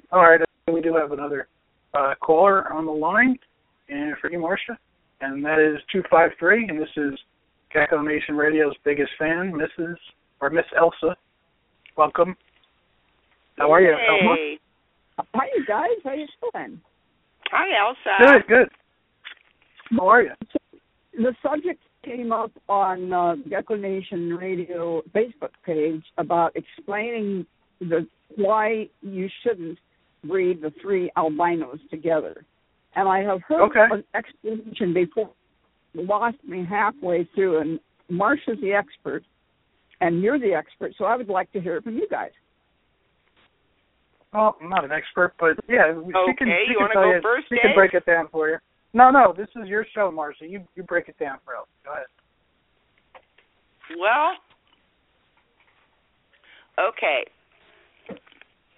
I'm going to try to explain this in the easiest way possible, because sometimes there's things that you know in your head, but it's just like really hard to describe. Right. And no matter what she says, just remember, just don't mix them. Just don't do it. Well, but go ahead, Marcia. It's not advisable. Although I will say, first off, straight up, that some of the most respected and breeders in the world have done it. They have done it. They have bred bell to rainwater to, trimper to bell and so forth. And, one breeder in particular made it. In other words, he publicized that he was doing that, and he got strung through a knot hole backwards. The guy was completely crucified for doing that. At least he admitted he was doing it. Well, exactly. They put him. They put him through the Spanish Inquisition too, didn't they? After they crucified him. It was terrible. How could you do that? You blah blah blah. This highly judgmental thing and stuff like that. Well, my feeling is this: that how are we to know if they're not compatible genetically unless somebody's tried it? Well, somebody had to do it once or twice, yeah. Listen, there were so many people doing that, and this one particular breeder who is one of the most up and up, straightforward, tell it like it is people out there who I admire tremendously, admitted that they did it. And it could have been a very educational dialogue. Right. You know? But instead, the guy got, like, they just got crucified. They literally got wrung through a knot hole backwards over doing it. Well, anyway, what we have discovered. Now, let's talk a little history on the albinos here. Ron Trimper came up with the quote-unquote Trimper albino several years, about 20 years ago, maybe? Close to it. Anyway, yeah, something like that. Yeah, about 20 years ago, and it was a random mutation. Now, Ron calculated this production of a true albino, but he did it wasn't a random morph that popped out of his colonies. He actually purchased a male albino from the Middle East, and he was also the reptile curator of the zoo in Fresno. And these morphs kind of popped up.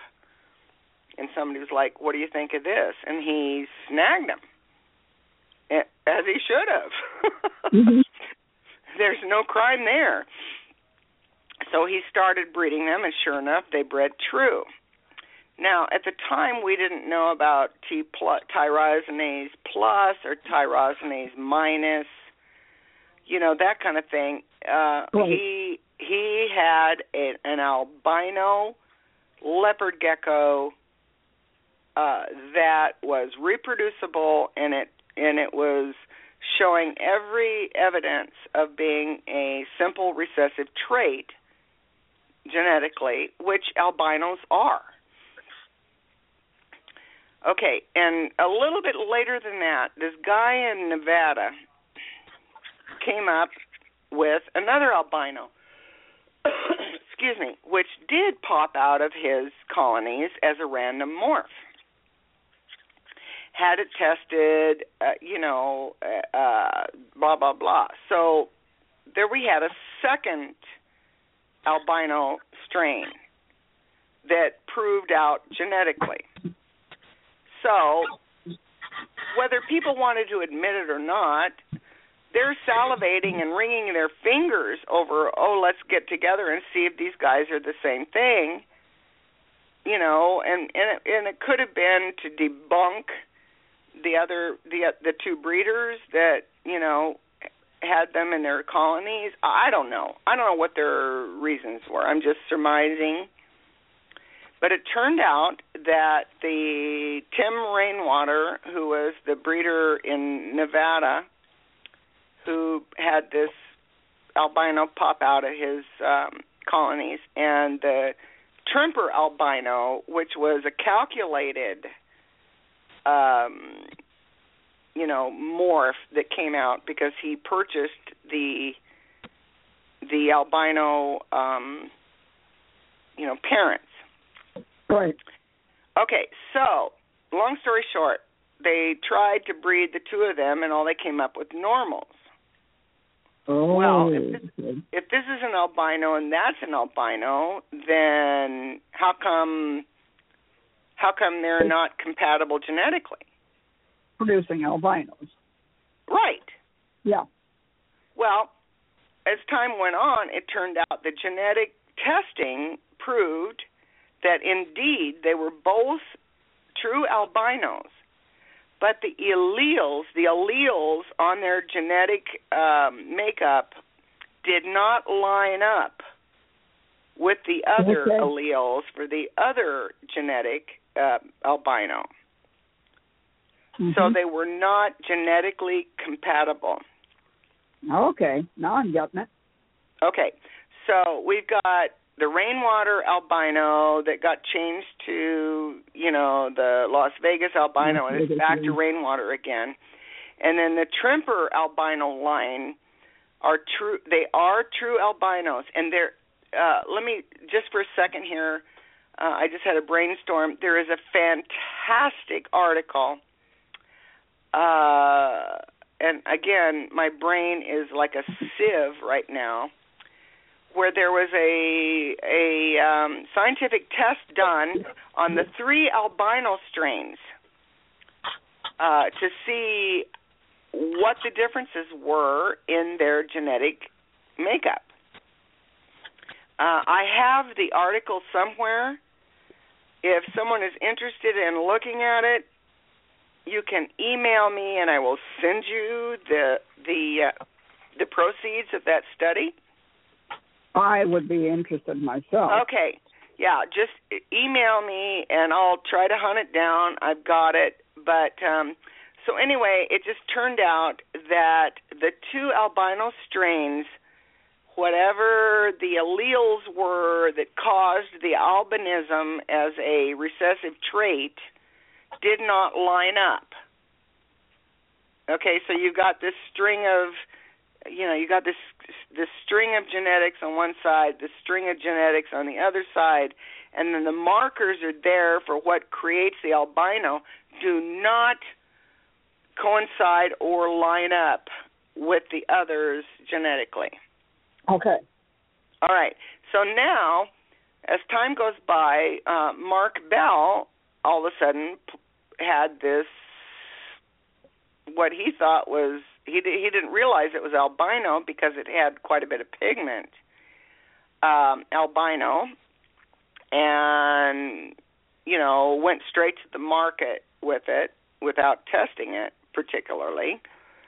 And turns out that, yes, indeed, we do have a third genuine genetic albino strain in leopard geckos. So the same crossing was done in secret for fear of, people condemning them and, and really, They have nothing better to do. Well, I mean, okay, you produce something, you want to try it, you want to test it. Sure. I understand that. I don't think that that's unrealistic whatsoever. It's always going to happen. Well, it is. How else do we learn these things, okay? But the thing is that they got thrown under the bus for this, and sure enough, we wound up with another separate genetic strain of albino, which was the Bell, who, when compared to the genetic string of the Trimper and the Rainwater, again, the alleles did not line up. So they were 3 totally separate entities of albinism in the same species. That's incredible in itself. It really it is.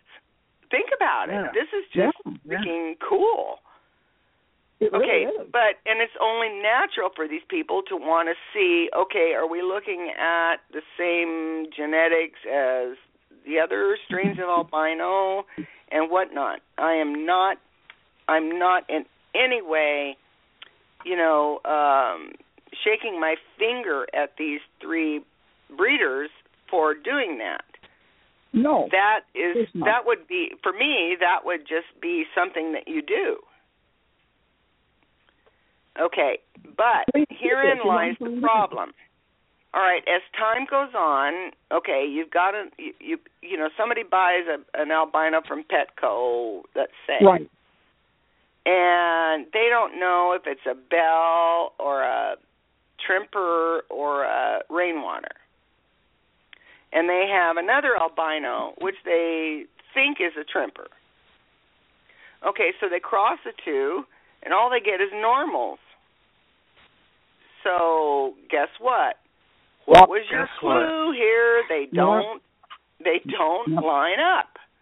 Yep. They do not. What they do produce is double hex. And all those mixes went somewhere else, so it's not like it crosses and found out they were incompatible and then just, destroyed the animals. Those animals were wholesaled out or went out. Absolutely, they were, and they started flooding the market as, what would you call it, like excess or unwanted wholesale animals, whatever. Yeah, we don't. This gecko's got, genetics. But that wasn't even said.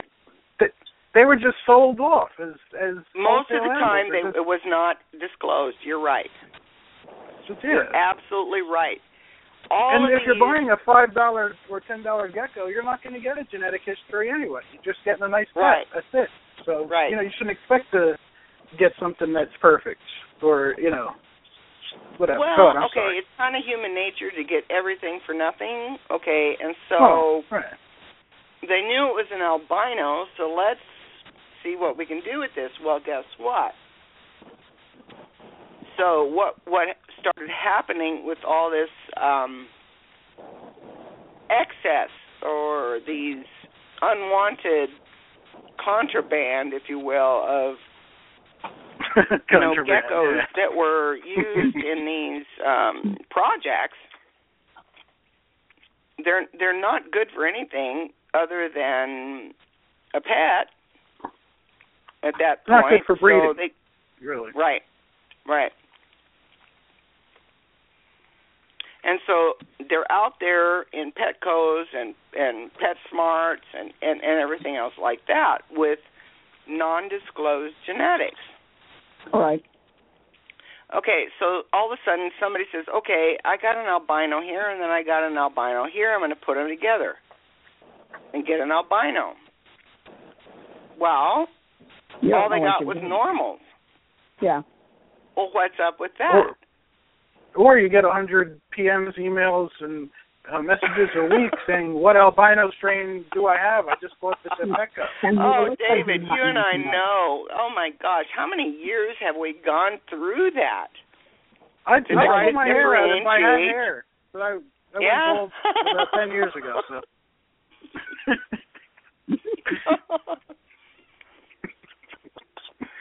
But the thing is that there are so many geckos out there which are considered quote-unquote fluff. Yeah. They are the bottom of the barrel leftovers from projects that didn't pan out. From a genetic standpoint, let's be clear though, because I don't want people to think that their gecko is worthless, because your gecko, you could have got it for $15 at Petco.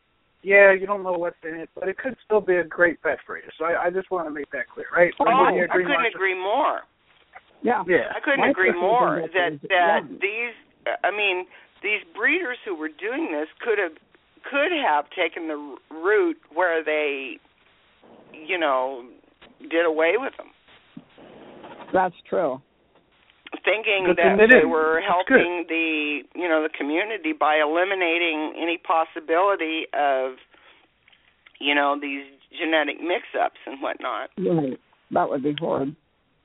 But they didn't, for whatever reason. I don't know what their reasons for or against were, but they're here. I'm sure money has something to do with it. They make excellent pets. There's nothing wrong with them other than they carry two completely separate, and in some cases 3, completely separate genetic,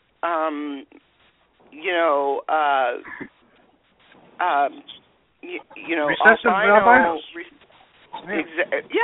Recessive albino genes.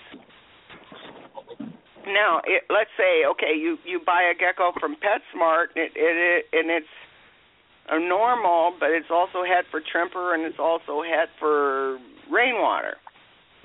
Right. Okay, you're not going to know that unless you actually breed that gecko to a rainwater or a trimper. Now, let me chime in here for a second. Now, my first year, let me chime in real quick for a second on this. My first year breeding, And this question I get a lot from first-year hobbyist breeders and people that are excited. They come on the scene. They're interested in morphs. They don't know a lot about them. They kind of hear about mixing the albino strains. They hear it's bad, but they don't know why. So that's why we're talking about it tonight anyway. But they kind of think, and I felt like I thought this to myself at first too. I didn't act on it, but I thought about it. I'm like, well, why are these breeders saying it's bad to mix the 3 albino strains? Maybe it's the one thing they all forgot to do. Maybe I should try to do that and make a triple or double albino. Right. What's the logic behind that, Marcia, if you will? Well, okay, I can't speak for anybody's,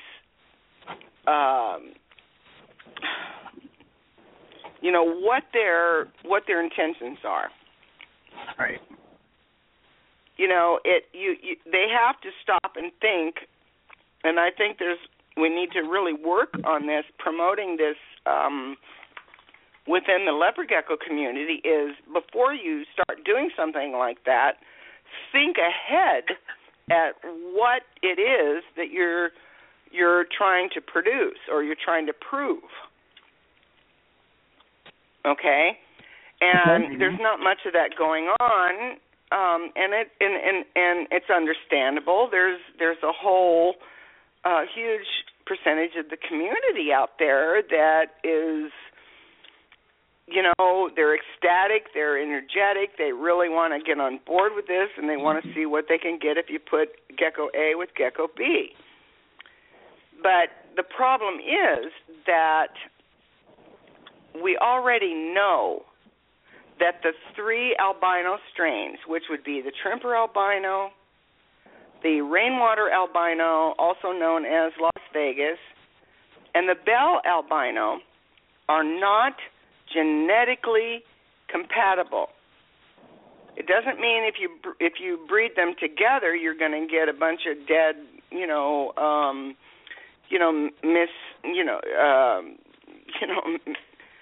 misshapen, and you're going to get nice, healthy geckos out of that because they're leopard geckos. But genetically, they're not going to exhibit any of the traits, 0 of the traits of the recessive morph of all 3 albino strains.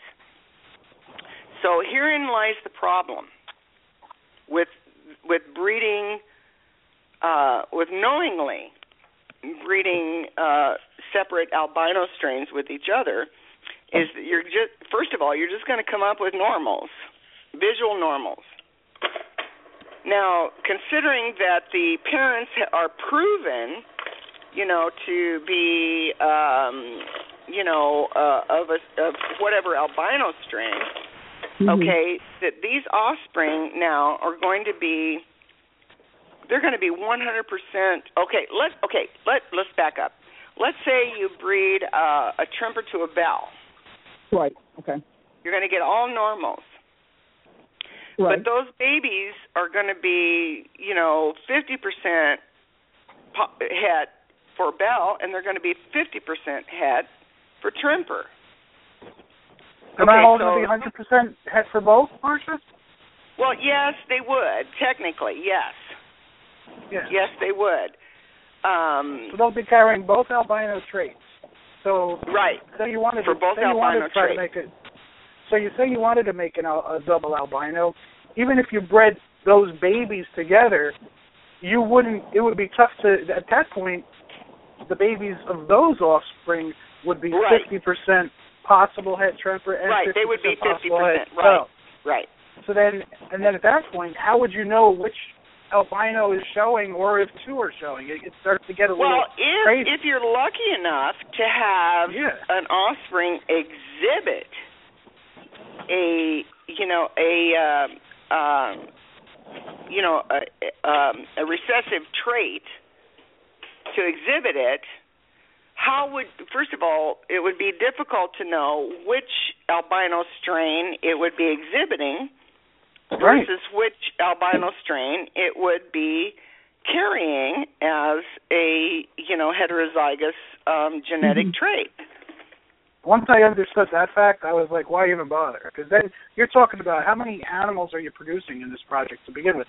At that point, you're going to have maybe 30, 40 geckos to take care of, you know, or try to find homes for. I mean, think about that for a second too, right? Okay, so if you're taking, but it would still be 50% hat probability from each parent, because the thing is, it would be 100% hat, but the thing is, how are you going to tell visually of the offspring which ones exhibit the heterozygous trait? Without what it's going to take is test breeding it. Mm-hmm. Okay, so you're going to take this gecko that's het for bell, let's say, and het for rain or het for tremper. You're going to cross them. Now it gets crazy. And now this is where it gets nuts. It gets crazy. Okay, because about half the babies may turn up to be albino. Okay, but what strain of albino are they? Are they tremper? Are they bell? Now, an experienced eye, after a period of time, would be fairly accurate in identifying which strain it would be. Okay? Right. But sometimes they look alike too. If it exhibits that an albino trait, it is still going to be 50% het for the other albino strain. Right. And you're not going to be able to tell which ones are the hets and which ones aren't. And then imagine adding the third albino strain into that. How many years? Oh my gosh, you're years? just exactly, David. It's just like, oh my God, throw your hands up in the air and say, okay, this is just. Not even worth it. It is it's not worth it. And if anything, it's throwing a wrench in the works and creating an entire plethora of genetic possibilities down the line without being able to prove them. And then the babies, the offspring that are produced from these are going to be, you're not going to be, you could say possible het bell, possible het tremper, possible het, rainwater. If you're honest about it. If you're honest about it. But you're right. Most of these geckos get sent to, wholesale places, and people buy them and think, okay, well, this will be cool. I'd like to breed these. I mean, that's just kind of the natural, people just naturally want to breed them. No, you're missing a step. First they email or PM me and asking me what morph they have. Then that's after they've emailed me and I told them to go ask David. Right. You admitted it. Oh, it's not just you. Who else does it? John Scarborough? No, every breeder out there gets these, hundreds of emails a week over this type of thing. Oh, it's and, the best thing I can tell people is, hey, you know what? You have a lovely pet. Just love your gecko. Yeah, that's what I say. Think of this is just, but see, 5, 6, 7, 8 years ago, this morph making phase was going on, and hundreds of breeders were, crossing everything they could to try to come up with the latest new morph so they could run to the bank with this, and so the offspring were these, I don't know, they were the bastards, so to speak, of all of these, and they're not going to put them down. A lot of them did. They euthanized them just because they weren't worth anything genetically. And the rest of them said, well, I could at least make some money wholesaling them to, the big box stores and stuff like that. So they're out there. Here they are. They're out there with unknown genetics, and especially with the recessive traits, albino being the number one. And so somebody buys that and says, oh, okay, and it's an albino. I don't know what kind of albino it is. So I want to make albinos so they get another one. Well, okay, say the one they bought was a tremper, and the second one they bought was a bell, and they're both het for, bell, tremper, and rainwater. And they get frustrated because they keep producing all these babies that are triple hets or possible triple hets. They're normals. And then that's how the market gets flooded and saturated with unknown genetics. And that, to me, is irresponsible. It's just utterly irresponsible to do that. I agree. Yeah. Is it expected that people who don't really know what's going on and stuff do that? Yes. Do I blame them for wanting to do that? No, I don't. But I think that it doesn't lie in the responsibility in the buyers of these, these excess, whatever you want to call them. I think the responsibility lies in the breeders who mass produce these and, sell them wholesale. And it's harming. It is definitely harming, the responsible genetic crossing and breeding of the morphs that we do have right now for people who are serious and take it to heart and have certain ethics and certain values that they want to follow. And so it's just a bad situation all around, I think. Well, thanks for taking the time to explain all that. I had just gotten. Did it make sense to you? Yes, it did. And I'm going to PM that guy on the Gecko Nation Facebook, the radio Facebook page, and tell him to listen to this and what time it starts, so he'll have a. Well, just have him listen in, and I know that Matt Boronik and John Scarborough both have addressed these issues numerous times on the show, and given their take on what the situation is. And it's not that, we don't want to disallow anybody from breeding this to that, but what we want to do is educate people so that they can make informed decisions. Responsible breeding. And be responsible for what they are going to produce. And without the knowledge, they are not going to be able to do that. Right. Yeah. Thank you so much, you guys. Of course, Elsa. It's our pleasure. Absolutely. Thank you so much for calling in. We want the best for this whole community, and especially for the animals. And so when we see something that raises a big, huge flag that's problematic, then we're gonna speak out about it. And rightfully so. Thank you so much. You're all right. Thanks for calling in. Right. Take care, Elsa. Mhm. Elsa's great. She's been one of our longest and biggest fans of the show. Great question, Elsa. And the gentleman that brought it up in the group, I'm glad you did. I'm glad we broke it down for you tonight. I don't know, Marcia. I think we did a good show tonight. Put in 2 hours. What do you think? Well, I'm ready to go on if you are. I know that there were some questions about bandeds that we never touched, but I think we can. Let's put that off for another show. Let's do that.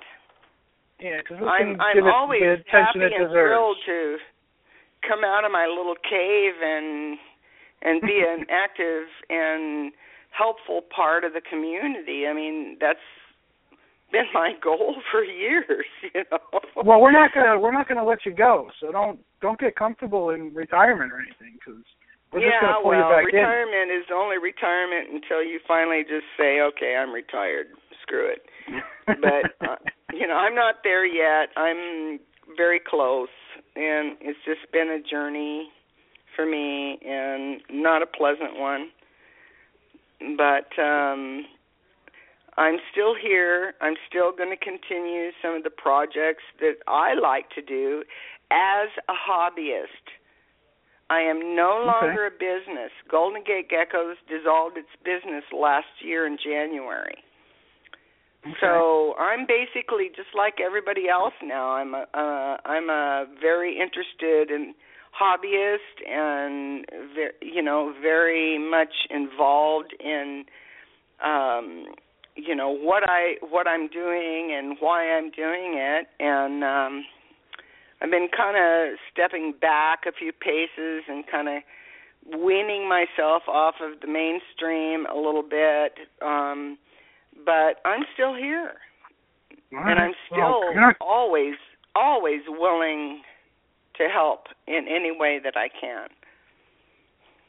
All right. Well, then how about in like a few months we'll come back and we'll do a show on banded geckos. Okay. That sounds good. Yeah. There's a whole huge interest in banded geckos, which thrills me to death because I just love them. Yeah, they're cool. They're like the miniature versions of leopard geckos, pretty much. They are. Everything about them. People want to know how to breed them, how to incubate eggs, and yada, yada, yada. And all I can say is it's the same as a leopard gecko. But I just love these don't say that. I love my little bandids, and we'll do another show maybe on bandids.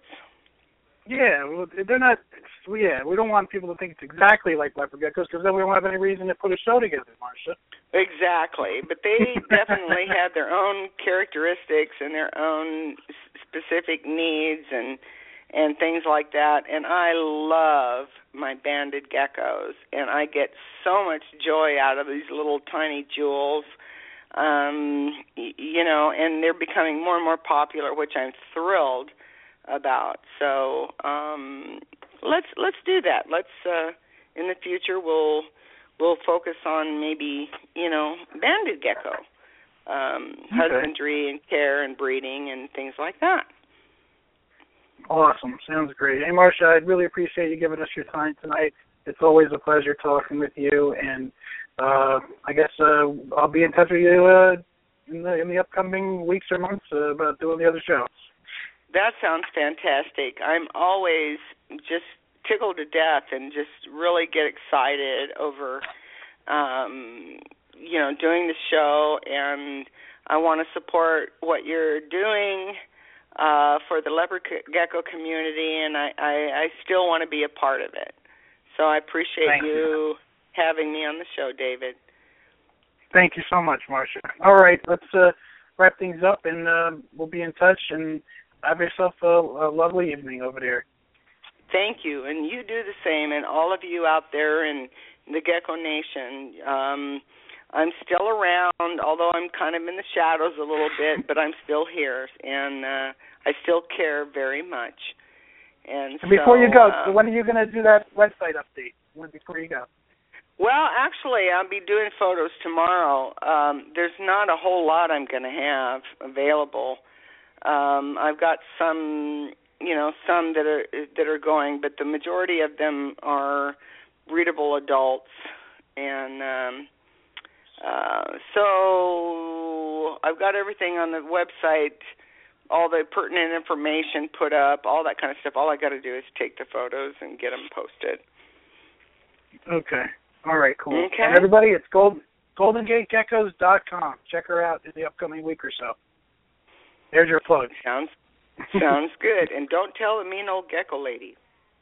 No, we won't tell her. Definitely not. No. Right. I heard she's Marcia. off on some worldwide cruise with Alejandro, so the farther she is away from this, the better. I love you, Marcia. I love you too, David. And I love all of you listeners out there.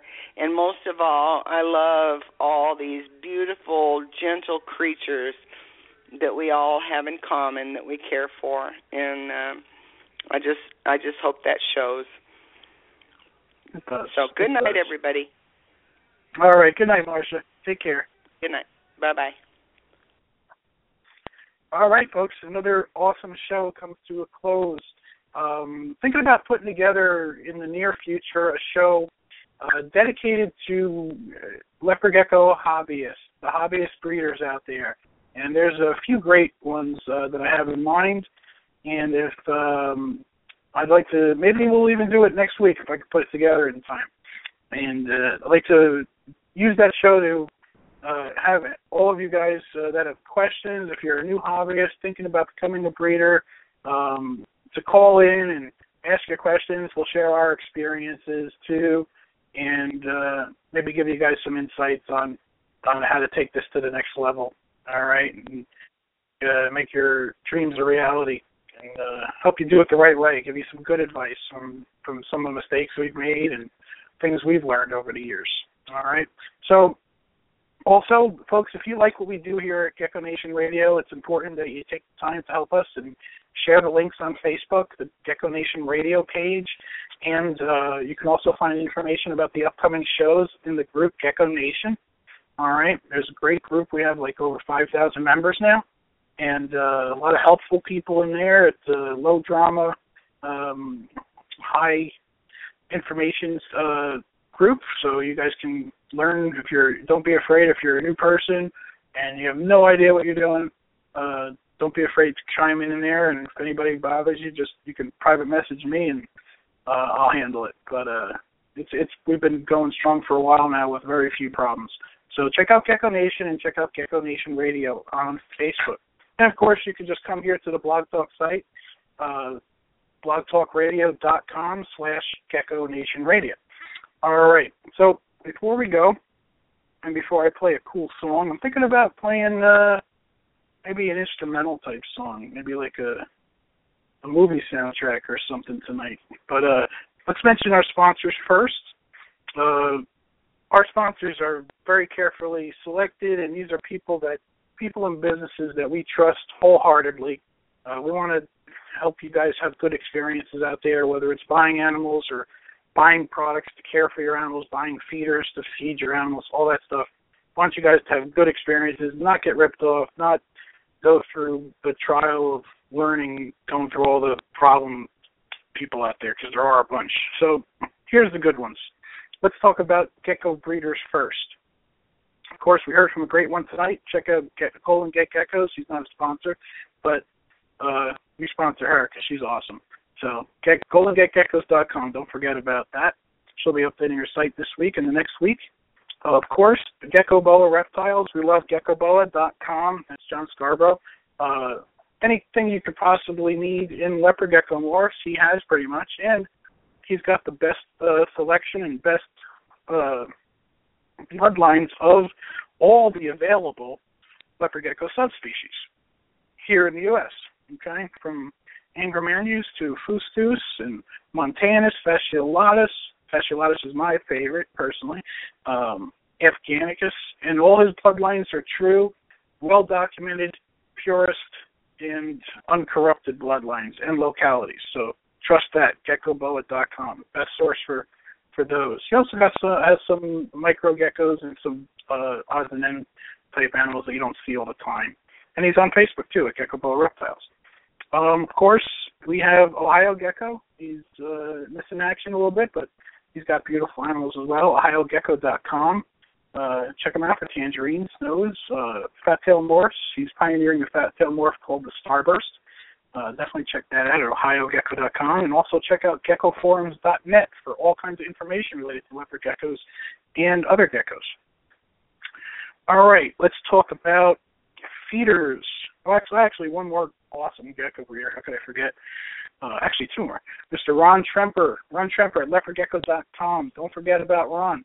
He's got awesome stuff on his available list, and if you'd like an encyclopedia to gecko morphs on your smartphone, download his app called LG Pro. That's LG Pro in the App Store. And he's also got a care app called Leopard Gecko Care. So if you want basically how to care for leopard gecko book on your phone at all times, you can get it in the form of an app. All right? And also check out his various other information on his website. Wealth of information there. And, of course, Supreme Gecko. If you guys want cool cresties or day geckos or some obscure species, definitely check out supremegecko.com. Wealth of information on his site as well, not just sales. You can learn a lot of good stuff. Definitely check out supremegecko.com. All right, let's talk about feeding your awesome. Number one, rainbowmealworms.net. Don't forget about Rainbow, biggest worm farm in the world. Awesome customer service, awesome pricing. Best that I found. I use them exclusively for my collection here. Check out rainbowmealworms.net today. If you have any questions, ask for Jillian. She'll help you out. And if you're feeding your insect-eating reptiles and you want a little variety and you don't want to just feed just worms, then you're going to want to go with AB Dragons. abdragons.com specializes in dubia roaches. All right? And they're giving us a very generous coupon for our listeners. It's all in caps. Get 10% off. All right? I'm not sure if that's for a limited time or not, but act on it because it may go back down to 5%. He was always giving us 5% off for all for our listeners, but it's been up to 10. So take advantage, folks. That's abdragons.com. He's got all kinds of roaches, not just dubious. He's got some obscure species and really weird stuff too. So if you have some, geckos and animals from different locales that you want to feed a very specific diet to, you might be able to do that now. All right. All right. Let's talk about shipping your animals. If you've gotten to the point where you're breeding and producing animals, sooner or later you're going to want to get them to your customers, and your customers are not all going to live on the same street as you. So you're going to have to ship them overnight anywhere in the U.S. And great company to do that with is Reptiles Express. Check out reptilesexpress.com.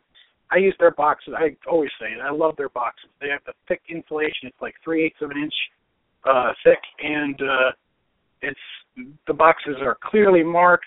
Never had a problem. Awesome quality shipping supplies, and the FedEx labels are the cheapest that I've found. So ship the right way, the legal way, and with the best materials for shipping with reptilesexpress.com. If you're new to shipping, ask for Amy to help you out, help you get started. Becoming a member is free. All right. Let's talk about sea serpents and hotbox incubators. All right. If you guys are sick of having fish tanks and heat pads and all that stuff all over your bedrooms and your living rooms and your basements, it's time for you to get a rack system because you're getting serious. And you're going to need a good incubator too. So go with the best, go with the highest quality, go with sea serpents and hotboxincubators.com. They use genuine FlexWire heat tape made in America, the best and safest heat tape in the world.